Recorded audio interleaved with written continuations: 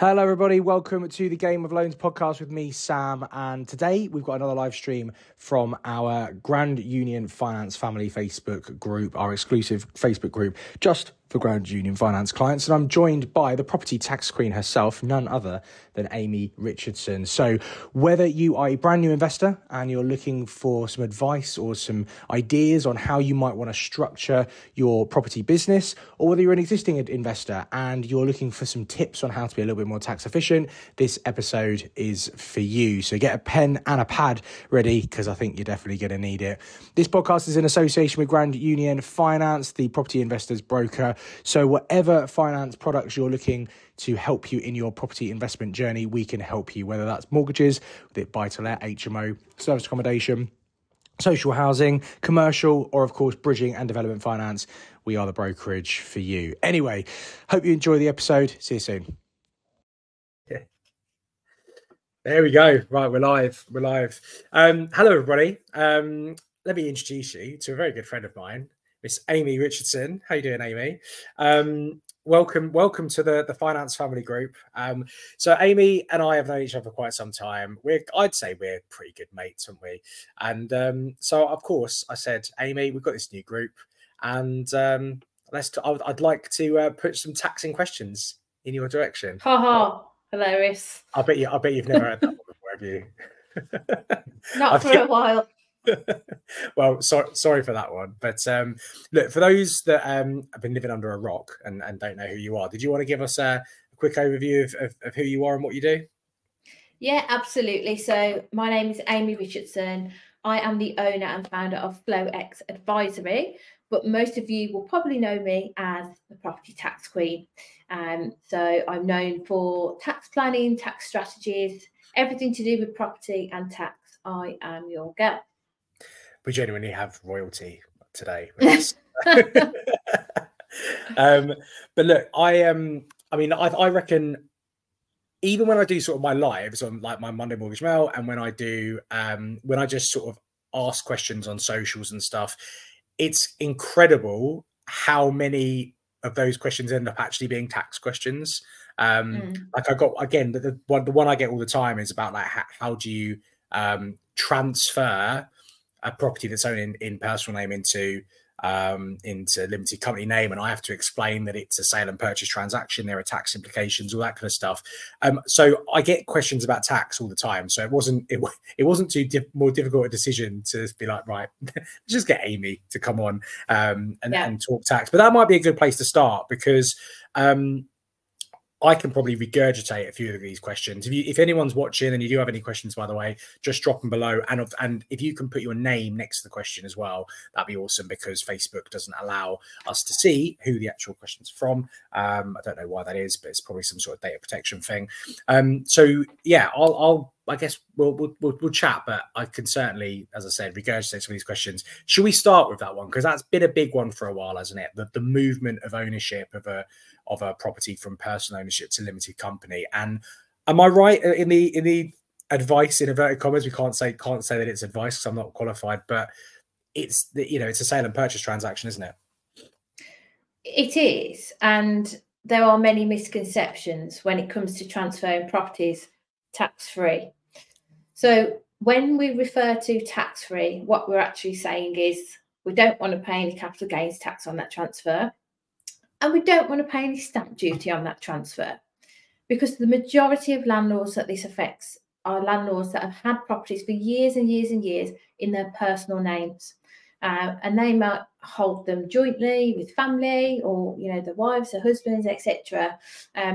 And these people now are really getting hit hard by Section 24 tax. And effectively, that was the change in tax legislation that affected landlords massively.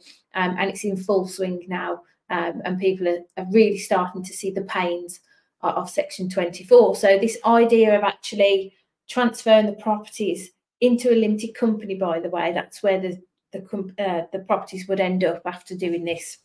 The idea of doing that is attractive because whilst having properties in your own name, you only get a 20% tax credit on the mortgage interest costs. So let's say the mortgage costs were 10 grand a year. on your tax return, you would only get 20% of that, so £2,000 actually allowable against your taxable profits, which is really rubbish. And that's why the effective rate of tax is really, really high, especially for landlords who have lots of properties and they are in the higher rate tax bracket. So that's why now you'll see a lot of people just going straight for limited companies from the off. But again, that's not necessarily always the right answer, because you have to look at everyone's circumstances and decide whether that's the right structure for them. However, getting properties into a limited company is entirely possible tax-free, but there are certain criteria. Like anything in tax, there's a load of rules and legislation and tax law that we have to compare someone's their case against. So for example, if you had somebody who is a landlord full-time, and let's say they have 6 properties, they're all in their own name, they own them with their wife, and they are looking to transfer those into a limited company, they could potentially do that tax-free, because they've got more than, say, 4 properties, which makes it more of a viable case towards HMRC, although you can't get statutory clearance on this anymore, but that's kind of by the by. So they've got enough properties to kind of constitute a business, and that really is the key. Is there a business there? And the case law that we would look at in this situation is the Ramsey rules. So we'd say, well, how often are you working in the business? Are there business plans? How long has the business been going, etc.? The type of properties, how long you had the properties, all these kind of things are taken into consideration. Now, in order to actually pay no stamp duty, there is an interim step. So what you would want to look at doing is setting up an LLP. An LLP is a limited liability partnership. And effectively what you would do is you would transfer those properties into the LLP, wait a couple of years potentially, because if you do it straight away, i.e. from the LLP straight into the limited company, you could be seen as doing tax avoidance. So the LLP has to be there for commercial reasons. It has to be there for business reasons. It can't be sat there for tax avoidance reasons. So let's say you put the properties in, you wait a few years, and then you transfer the properties out of the LLP into a limited company. You can do that without paying capital gains tax because of incorporation relief. And you don't pay any stamp duty because of the special rules when it comes to stamp duty and partnerships. So partnerships as business and LLP. So that's one way to completely eradicate that tax bill. But it's very, very hot on HMRC's radar. And often, if cases are complex, I will actually get a tax barrister involved as well, just to take a view on that situation. So if it's quite a high profile case, then I would get a second opinion on that, just because there's a lot at stake. And if you get it wrong, then HMRC are going to come back, and it's going to come back to bite you. You can still transfer properties to a limited company without having an LLP. So you can still use this incorporation relief. So if you have properties that you've had for years and years, then you could still transfer them in using incorporation relief, as long as you come into all these rules and that you satisfy the rules, but you'll still have to pay stamp duty at the higher rate. However, when you compare that with the tax saving of not paying the capital gains tax and having the properties within the limited company, from a cost benefit analysis, it probably would still make sense to do that. But obviously everyone's circumstances are different, but that is a common misconception. People just think you can't just transfer it straight out of your name into the limited company. Some people are aware of the LLP route, so they just go straight to that, but it's not necessarily the case. So yeah, it's horses for courses. I've done loads over the years, like refinancing to raise funds to pay the stamp duty to move the properties. And I mean, all of those people have, I mean, some of them probably have actually spoken to you, Amy, but they've all seen the benefit of it. I think a lot of people, what they look at is they go, oh, like I've been paying down my mortgage or whatever, or, oh, it's a bill, it's a large amount of money. And they see it as like it's annoying because it's a large amount of money that suddenly they've got to pay for that they didn't envisage they're going to have to pay for. But for me, it's always about like not looking at what's happening now. It's about what changes you can make to affect your future, income more tax efficient. And when you, like you said, if you're paying this now, it puts you into potentially a better position to make you more tax efficient forever, for the rest of your life whilst you're holding these assets. And that for me is usually a playoff that's worth at least checking into, at least looking into. Like you said, it's not going to be for absolutely everyone, but I'd probably say 90% of all my clients own property in limited company or invested property in limited company. I'd like to think most of those at least got maybe not property tax queen level advice, but certainly decent enough advice. And that is, it's hard, isn't it? As both of us obviously are regulated as advisors, so we can't use the word advice when talking about general things. But the vast majority I'm finding nowadays, it does make more sense to do it that way, particularly if, as we know, property is a long-term strategy. You want to get things, you might have to pay to get things done right now, because it then has the implications for years and years and years to come. And particularly more recently, I think as well. And I don't know if you're seeing this as a kind of a grey area between what you and I do, or a crossover, sorry, between what you and I do. But obviously with interest rates going up higher over the last 12, 18 months or so, for those that are have their property ownership in personal name, that's having an even greater impact, isn't it, really? Because I think it's making it even more important to get this kind of advice. Yeah, absolutely. And I've literally had people come to me within January when they've had their tax bill from their current accountant, and they're like, I need to sort this out now, because they don't realise until they get to that point where the tax return's been calculated and they've got X amount of tax to pay. That's when it's painful, and that's when it's a problem. So the earlier you can look at these things, the better. And if it's not right for you, that's fine. There's other workarounds as well when it comes to mitigating Section 24 tax. And one that I often talk about is the use of a management company. So if you're a landlord and you self-manage your properties, then effectively what you could do potentially is set up your own management company, and that management company acts as a management company like an estate agent. They'll collect the rent, and then they will charge out that management fee to the landlord, which obviously happens to be yourself, or whoever's ownership of that property, and that will allow you to reduce the tax bill. But again, with that, you have to have the right paperwork in place. It has to be seen as a commercial entity. If you have other properties that you manage as well that are not your own, that's a better basis to start the business off, rather than only ever just looking after a couple of properties that may be looked upon from a HMRC point of view. But that's a good strategy. It doesn't really cost you a lot to set up. And you can effectively charge market rate management fees and reduce your tax bill quite quickly. Yeah, look, there's obviously, you've got the great tax efficiency implications there of doing something like that. Taking it on, how often do you and I share voice notes and stuff, just talking about our businesses and stuff like that? So this is actually quite a nice little segue to talk about that, because I think that I've got lots of clients who maybe started off in things like rent to rent, and they've effectively created like a property management company. And I just think property investors in general seem to be more successful in a shorter period of time when they have something that's generating money for themselves that effectively feeds their property business. And this actually will come back to a tax question, but just talking of it purely from a business point of view, I like that setup. I like the fact that you can have a business that creates money that can buy the profits of which can then go and buy property.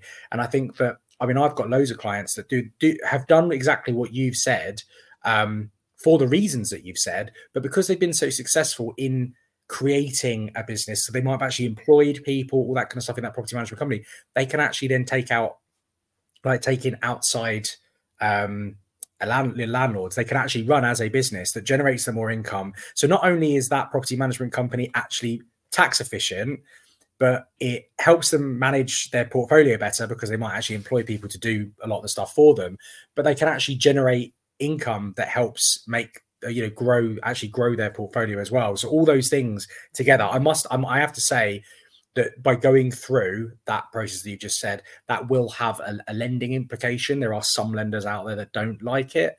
So they might only take the net income that you're generating after the management fees for rental calculator purposes, but they're too few and far between really to not consider something like that. I think it's a really good idea. We're talking about company ownership, SPVs, that kind of stuff, company structures. I get asked about company structures all the time, and the term holding company comes up a lot. I'm sure you deal with this every single day. Yeah. Is there, and I know the answer is going to be no, but I suppose I have to ask the question so that it leads us on to discussing this, but is there a one-size-fits-all perfect structure of when you have multiple companies that are incorporating, probably the wrong use of that word, but involving an SPV or several SPVs to hold assets? When we talk about holding companies, trading companies, SPVs all working together, is there a bit of a one size fits all kind of perfect way of doing it, or is it very, very much down to the individual? I'm going to say yes and no. So the one size fits all would be some form of a group structure, but how that actually looks and the intricacies of it, i.e., is it actually a family investment company? Do we have to put special shares in there? Like, do we have to consider inheritance tax because of the age of the clients, blah, blah, blah. That is the I can't even say it. I can't say it. You know what I'm trying to say? Yeah, that side of it makes it complicated.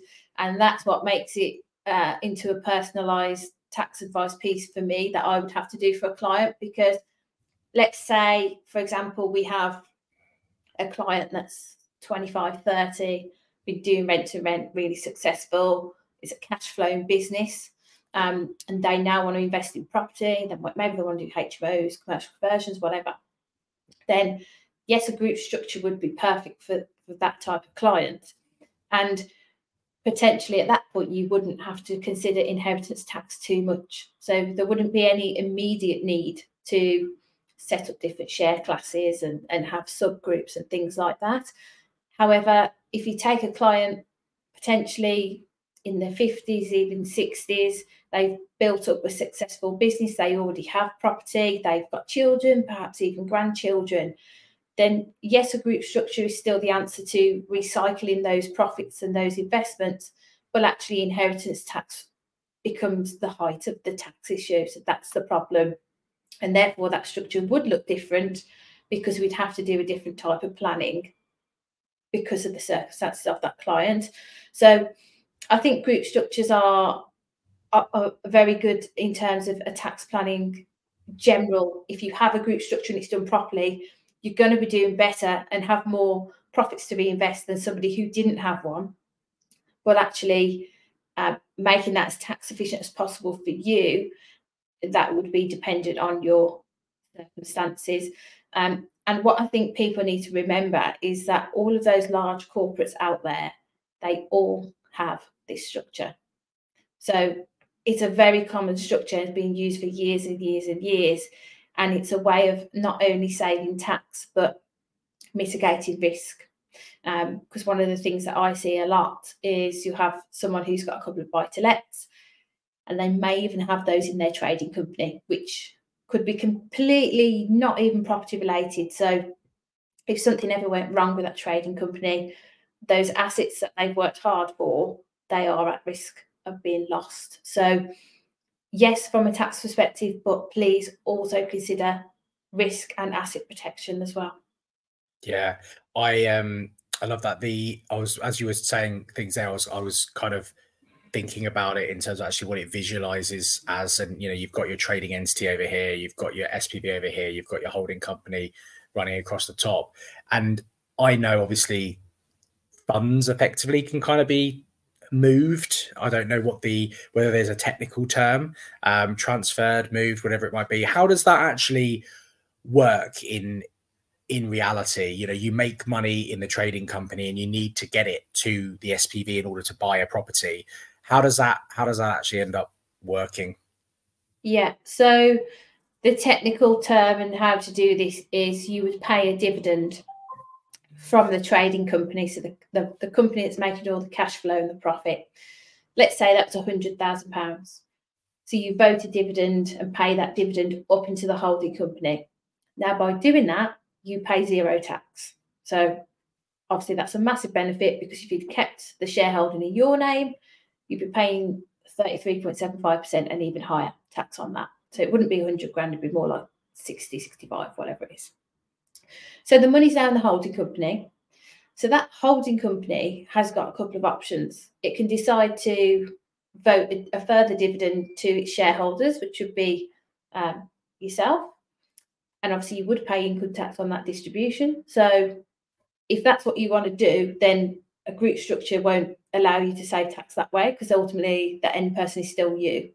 But if you are a property investor that wants to constantly reinvest in more property, commercial property, even other businesses, then what would happen is that £100,000 stays in the holding company until you decide to loan it into an SPV, also known as a limited company, by the way. It's just a special purpose vehicle. So it's set up for one purpose only, i.e. a development. So that 100k then could be distributed as and how you wish between those limited companies which sit beneath that holding company. So does that mean then that that SPV then makes money? Would the best thing then for those funds to kind of almost be paid back to the holding company and distributed? Or do you find that most of your clients will kind of pay themselves a salary or pay themselves dividends then direct from that SPV if they want to pull cash out of it? How do you see that most people end up doing that? Well, it's a hard question to answer, because everyone's different and got different goals. Let's say if someone's goal was to get 10 buy-to-let properties, they may have a property investment SPV and choose to keep the dividends or the reserves, the cash flow within that SPV, and keep recycling it round. However, if that person then decided, I want to go and buy a business completely unrelated to property and I need cash to do it, then they would vote a dividend back from the SPV to the holding company and then go into the new company that they acquire, for example. So it's really dependent on the client. But when it comes to salaries really should be paid out of the cash flowing companies. And the reason for that is because they're the ones that are making the most money. They're making the most profit. So they would be subject to the most corporation tax within the group. So when you're paying salaries out, it would be better to do that from a trading company perspective. Just as an FYI. Do you know what? Most of the times when I'm asking these questions, I'm kind of thinking of myself as somebody that might be watching this, and what kind of questions would they ask? I know the answers to these. I'm not an expert by any stretch of the imagination, but you and I have certainly had enough conversations for me to understand things. I see what my clients are doing, and obviously they're very creative. But I've never thought of it in those terms before. I've never thought, oh yeah, like of course you should pay your salary out of your trading business. That makes perfect sense now that you said that.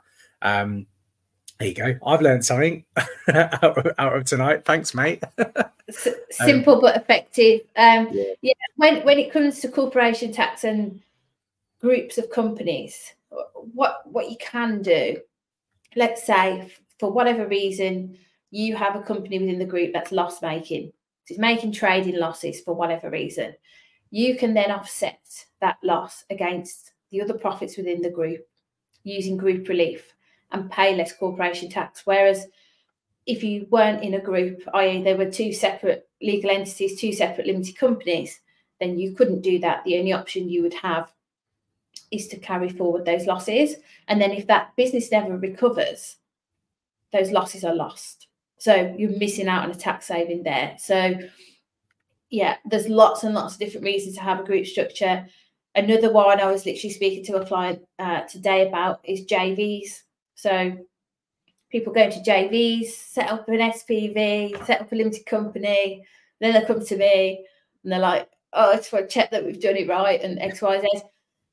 And actually, like 9 times out of 10, they've done it wrong or not wrong, that it could be improved. So they'll just set it up. Let's say there's 4 people in the JV and they've all got 25% each. Whereas actually what could have happened is, let's say my clients are husband and wife, they've gone to JV with another couple. My clients could have just done a 50% share to their holding company. So when the JV deal is done and the profit is made, that gets paid again tax-free to their holding company, and then they decide how they want to distribute that profit further.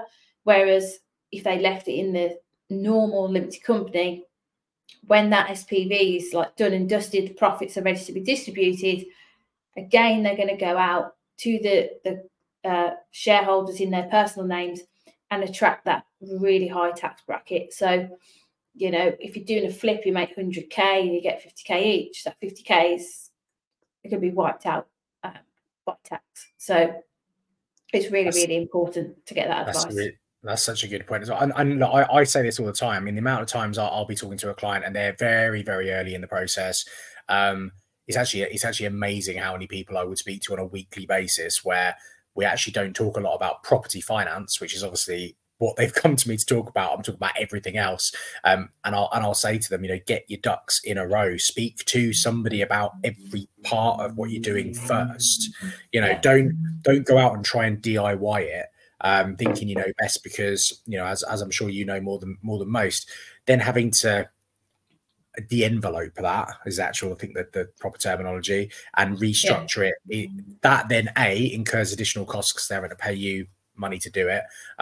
But it's just a waste of time, isn't it, really? So you know, I know that it's easy to say it, but also always try and get this advice as early in the process as possible to make sure you do things right first time round, right?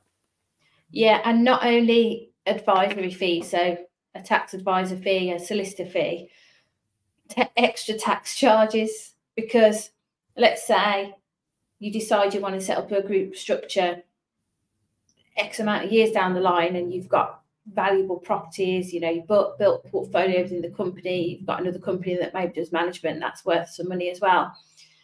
HMRC want their stamp duty on the shares. So, you know, and if we're having to de-envelope properties and restructure, again, that can trigger off tax charges. So it is really important to get your structure right from the beginning. But as a broad brush, if you're in some kind of group structure and it's being done correctly, then you will be miles ahead of the people that haven't.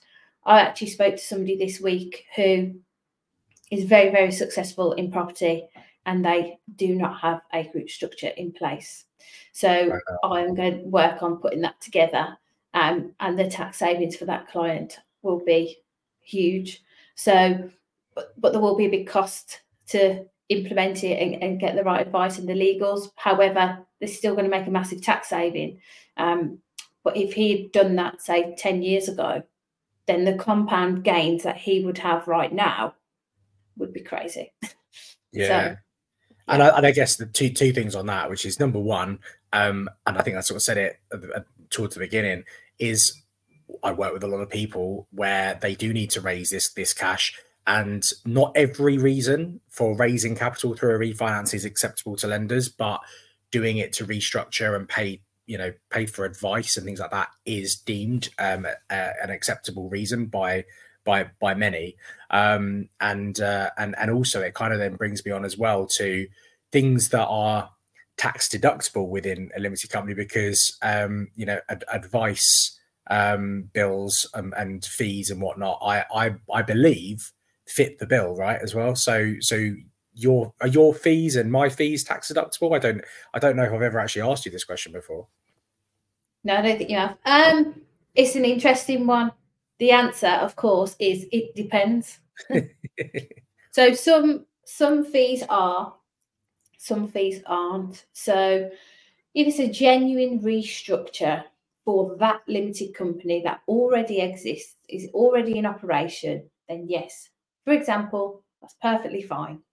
However, if it's advisory fees for, I don't know, let's say a property investor has a capital gains tax issue, and they pay for it out of their limited company, but it's a capital gains tax issue that's a property that's in their personal name, then in theory that would be added back, and the tax would need to be paid on it. So there's very, majority of fees are tax deductible, but some of them aren't, and they would get added back in the tax comp, as we call it, tax computation, when you have your year-end accounts done, or at least it should be, and effectively that wouldn't be tax deductible.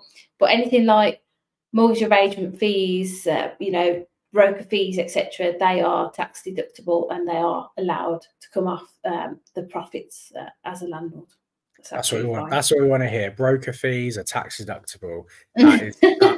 That has got Instagram Reel written all over it. I've already done one. Have you? Oh, well, Yeah. I should tag. You need to tag me in these things. I'll be sharing them about. On that, there are loads of things that I suppose this comes. Again, it's back talking about sort of business stuff. And I always say to my clients, look, obviously, number one, I'm not giving you any tax advice, but I do say to them, look, don't just think about group structures, SPVs, limited companies, all this kind of good stuff, just purely in a linear way and like a one-dimensional thing of, will I pay less tax when it comes to property? There are so many other benefits, in terms of what you can do as a business owner. One example that we use quite a lot. Sorry, my cat's decided that now's the time she wants to burrow into my gut. One of the things that we talk about a lot is the fact that a lot of people are paying like their life insurance policies in their own personal name, but actually they could change that and make them like key man insurance or relevant life cover that are actually business insurance policies. So that becomes a pre-tax expense rather than a post-tax expense. I'm sure there are loads of other things that can be done like that, where normally they would come out of your personal bank account, but actually we can switch them around to come out of your business bank account. What are the kind of what are the main ones that people do, and maybe what are the surprising ones that some of the people miss? I actually love this because aside from tax, I have always loved budgeting, cash flow forecasts. So when a client says to me, can you work out a profit extraction method? I always take it one step further and say to them, well, let's look at your personal finance situation. How much do you want to take home? And actually out of your personal finances, how much of those overheads can we put through the business effectively? Because some of them would be dual purpose. Now, I'll have to watch what I'm saying because we are live. But in terms of putting things through the business, there is a general rule. So there's not like one big list of everything you can claim. It's just a general rule from HMRC that the business expense has to be wholly and exclusively for business purposes. So an example of this might be Spotify. You're paying £10 a month in your personal name, but all you ever do is listen to Sam Norris's podcast, or somebody else in the business world. Why would you not? So that's an example of something you could potentially put through. Gym memberships. So let's say you like the occasional spa day, so you decide to sign up to a really nice spa gym, but it's going to cost you 150 quid a month. You could put that through the business. However, there are like further tax implications to that. You'd have to pay a benefit in kind tax charge on it, but it's kind of it's not going to be too much. So you're still going to be better off putting it through the business. So that's a good one that people don't really think about, and that's one that I've advised people on before. So would that be anything that could potentially be deemed a benefit in kind? So anything that could be, so if you were an employee of a business, that business could offer you as a benefit essentially to work for them. So anything that is that a good way of kind of compartmentalizing those things? Yeah. So if you think like private healthcare, Grand Union Finance, if they decided to have a plan for their employees, then that would be a benefit in kind on the employee, and then obviously the employer has their responsibilities as well. So things like that you can put through. Also the relevant life. So it's very important that it has to be relevant life, and it has to be written in trust for it all to work. But I've done that for a couple of clients as well, so they have that going through the business. Another one I get asked about a lot is cars. So can I asking you about this? Yeah, exactly. On Sundays at 9 o'clock in the evening. Oh God, here he is again with the Tesla. So yeah, you can put through, let's say you have an electric car right now in your personal name that you lease. You could effectively have a company car, and we'll say it's electric, just to keep things simple. And that would be a tax deductible expense in the business. So for corporation tax purposes, you can claim back half the VAT on the lease as well if you are VAT registered. You might not be you won't be if you're a landlord because you're exempt. But if you've got trading business, again, any expenses like this, you want it to go through this trading business, so you want to get that corporation tax bill down. But that's a popular one. Again, there will be a little bit of benefit in kind to pay, usually around 2% now, and it will go up. And I'm sure the government will put it up even more in the future. But if you have a car and it's electric, put it through the business, it will save you personal finances, and also from a business perspective, it will save you tax as well. There are other little odds and sods, little things that we can do. So there's things called trivial benefits. So for example, anything under £50, let's say it was an Amazon voucher, that would be tax deductible. So you could buy that through the business, and that would come off your corporation tax bill at the end of the year. Also, like company events, so Christmas or summer barbecue, anything like that, you're allowed, I think it's £150 per employee per year. So that's another good one to put through. So all these little things add up. And the aim really by the end of this is to reduce your personal outgoings, and also at the same time reduce the corporation tax that you pay. Therefore, you're increasing potentially what you save from a personal perspective. That's more that could go into personal investments. So ISAs, if you're into stocks, shares, alternatives to property, basically, those extra funds could go towards those kind of investments. So it definitely all helps. Do you know, I'm glad that you brought that up, because this was something I was actually asked by a client not that long ago. Again, I don't know why I get so many of my clients getting on phone calls to me and asking me tax questions. Maybe I'm not marketing myself correctly and they think I'm a tax advisor. I don't know. But I had someone recently ask me about going back to group structures, and they said, well, what I don't really want to be doing is I don't want to pay myself loads of money, but I'm interested in investing in more things other than just property. So he was talking about crypto, but he was also talking about stocks and things like that. And I said to him, and I'm probably completely wrong, I said, probably worth speaking to Amy, which is exactly what I did say to him. But I said, I'm sure there's a way that, because you can generally set up corporate accounts with a lot of these investment companies. I know, for example, Hargreaves Lansdowne, if you wanted to invest in stocks and shares and stuff like that, they have corporate accounts. They're not easy to set up. I know someone that works there, and I know they're not easy to set up. Coinbase, I think, if you want to invest in crypto, you can actually have a corporate account with that.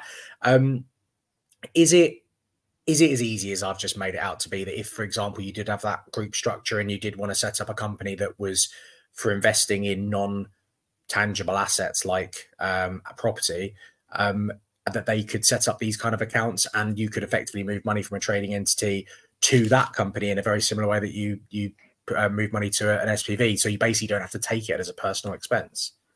As a personal income. Yes. So that element is fine. So getting the money into that entity, tax-free, is the same method, right? Dividend up to the holdco, back down into the SPV. This SPV buys crypto, whatever it's buying, whatever it's investing in, gold, ETFs, whatever. the problemo comes when you sell those assets or you want to liquidate those assets, because effectively they're trapped within a corporate entity. So you're not going to pay capital gains tax, but you're going to pay corporation tax on the chargeable gain of those. And again, like distributing that out can also be problematic. So you need to look at the wider picture, because if you held those investments in your own name, they potentially have different tax advantages, which you wouldn't have available to you if they were within a company. So it would just depend on what you wanted to buy and what the purpose of wanting to buy that within a limited company was as well. Yeah, well, I was going to say, number one, that's really useful, and I think there's a lot of people that will watch this back and will probably be thinking the same thing, like how does this all work? I'm assuming then that doing what you said previously and about sort of making sure that you're really efficient from a personal income perspective just means that you've got more cash that you can potentially invest personally into these type of things.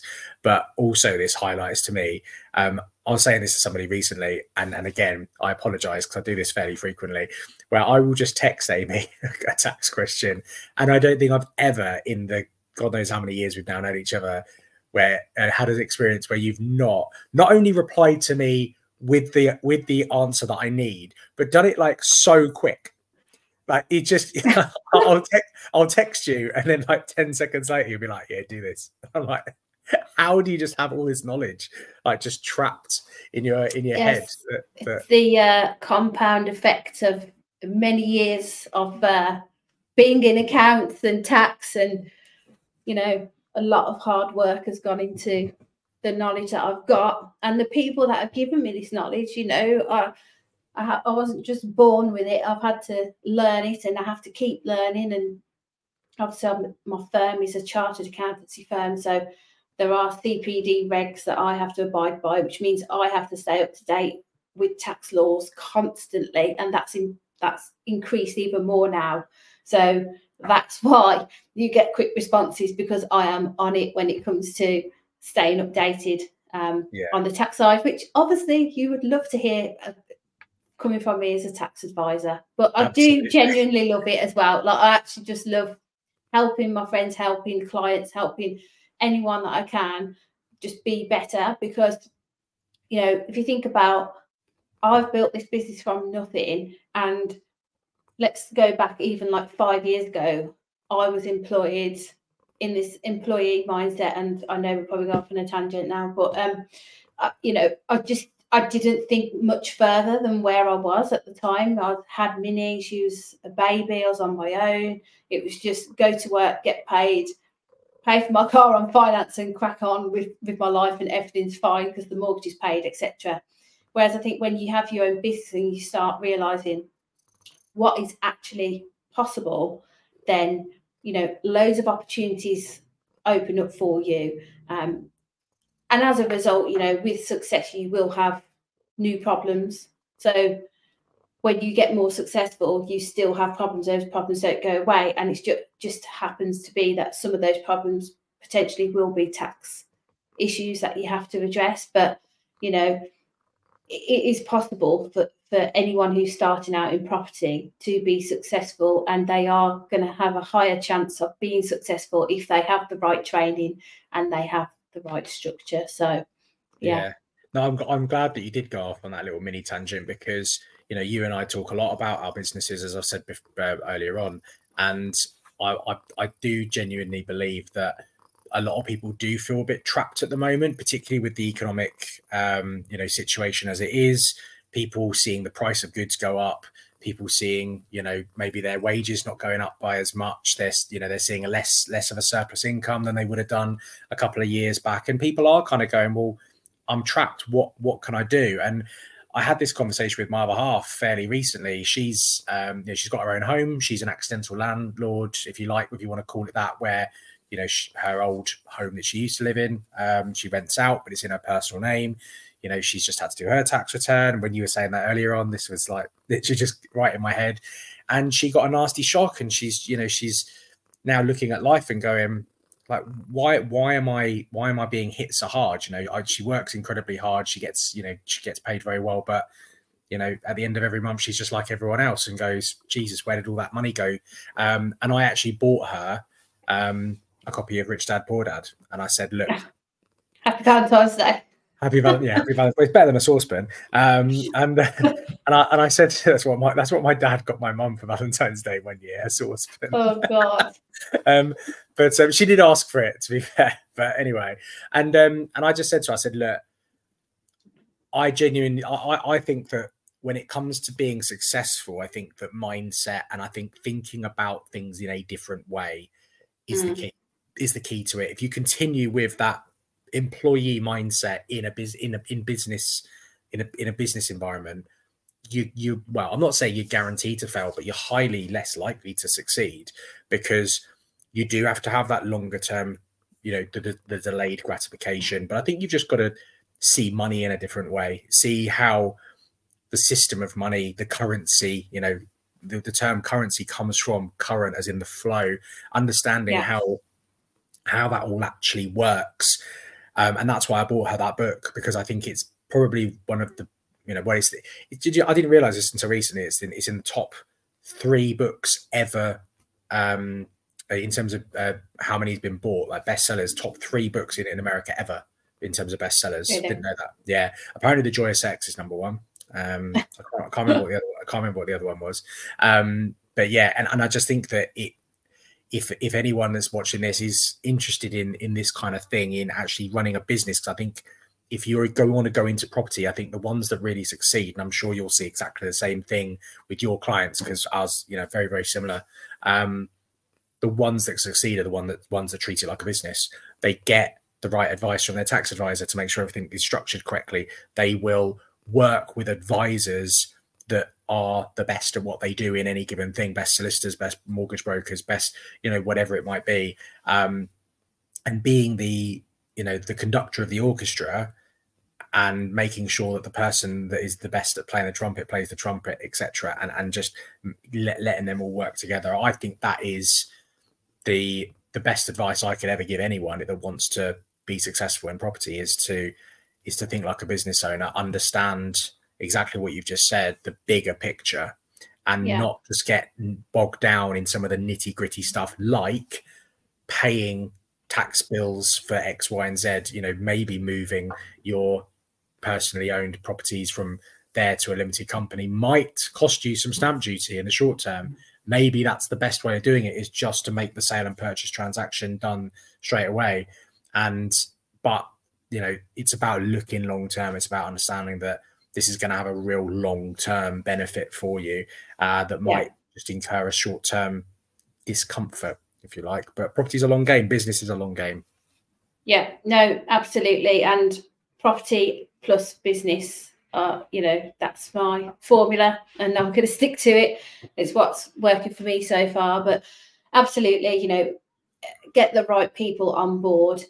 Create your power team. I'm sure plenty of people who are listening to this will have heard that term, but you know, having a good accountant or having a good tax advisor on your power team, it literally saves you thousands of pounds, because you don't know what you don't know. So let's say, for example, if your accountant was a generalist, so let's say, you know, a typical chartered accountancy firm, probably been going for years and years and years, and they don't specialise in property, the chances are they don't know everything about property. So when you're talking to them about deals, if you even do that, because a lot of people don't speak to their accountant when they're doing deals, which, you know, I'm trying to get people to be better.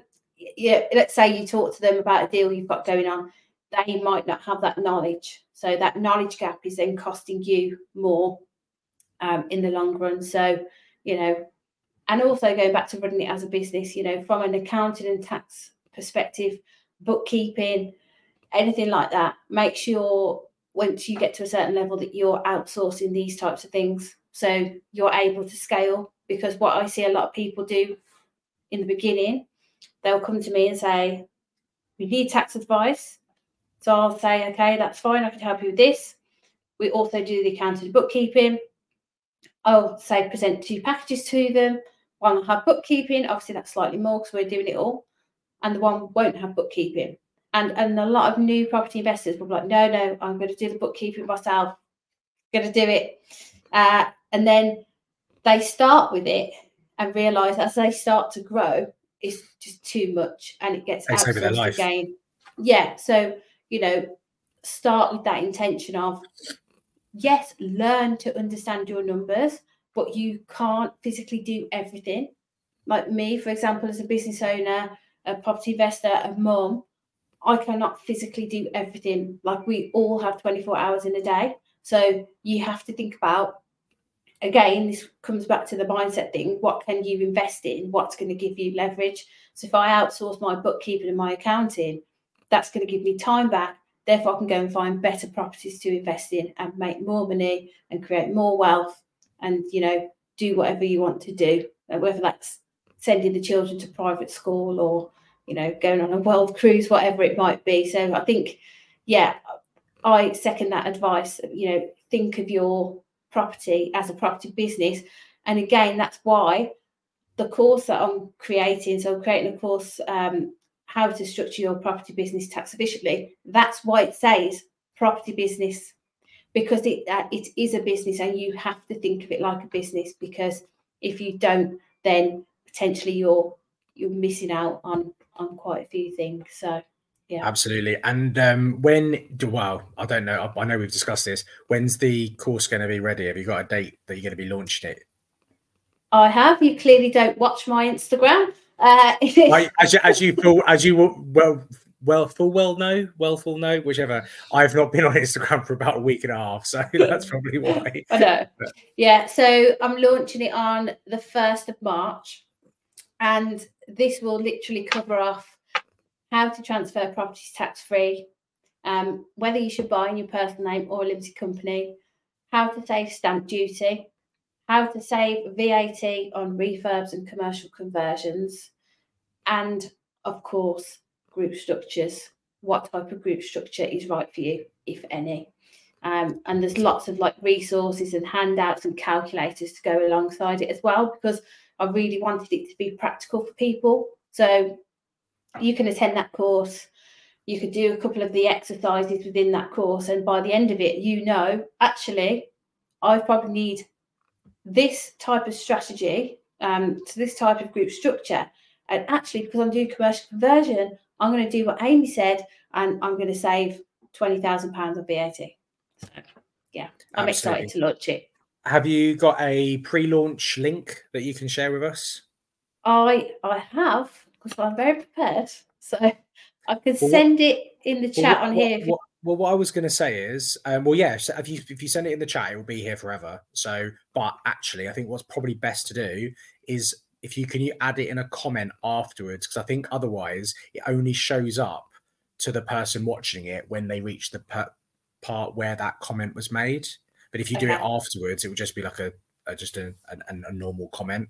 So yeah, if you could do that, that'd be amazing. I mean, look, I've known Amy for a long time. I tell everyone that she's the best, because she is. And I think that course will be really useful, I think, for people that are, well, to be honest, it'll be useful for anyone that's in property, but particularly those that are maybe quite at the beginning, because like you said, you've got to start as you mean to go on, haven't you, Amy? And I think that by doing that, it would, you know, as one of a number of things that you want to learn. I think that tax and finance are the two things that when you go on these courses with Rob Moore and Samuel Leeds and all these people, they're probably the two things that are just not taught sufficiently, I believe. I think they do create one size fits all scenarios with both of those things. So I think if you're going to those types of courses, you're taking that kind of education. One thing that you're not going to get from that is the kind of level of knowledge you need on the tax side of things, which I think this course with Amy will plug that gap very, very, very nicely. So yeah, if you wouldn't mind, and obviously when you do launch it, Amy, again, if you could maybe post into our group as well. Yeah, sure. When it does go live, to remind everyone, that would be great. And we'll probably post a link around to everyone on the email list as well when that comes up, because for me, it's got absolutely nothing to do with the fact that I want to help a mate out or anything like that. It's that if my clients listen or watch or take that course, they will just be better property investors, and that's what I want. So that's that. It's pure. I'm sharing it purely for selfish reasons, Amy. So thank you. You're welcome. Well, look, if anyone's watching this live, if they're listening back on the podcast, if they're watching it after it's come along and they're thinking, God, how have I not come across this person before? I need to desperately organize a call with Amy. You do consultations, don't you? I mean, you're very in demand, so these are paid consultations, but it would be really awesome as well, I think, if you could share a link for people to actually book in a time to speak to you as well, Amy. That would be really, really good, because I'm sure we've only really touched the tip of the iceberg, haven't we, in this conversation of all the things that can be done to structure things more tax efficiently. But as you've said on a number of occasions, and I've mirrored it, it is so bespoke. People do need to take what they might have learned from this call, and now they need to actually chat with you directly to see which of these can be of benefit to them, don't they? Yeah, no, absolutely. And, it is bespoke for a reason, because everyone has different goals, different circumstances, etc. So, I have a tax consultation link. You can either do that for 1 hour, or if it's a bigger project, i.e. that you need a group structure, that will be a piece of written tax advice, and there would be a separate link for that. But I will put those in the comments for you. Amazing. Well, Amy, I'm going to let you go off and do whatever you need to do tonight. I really appreciate you coming and sharing so much knowledge with us. I'm sure we'll have to do it again at some point in the future. Maybe we can do something on Instagram Live to coincide with the launch of the course. I think that'd be really useful. But have a lovely evening, Bab. And cheers, Bab. I'll see you soon. Thank you. Bye.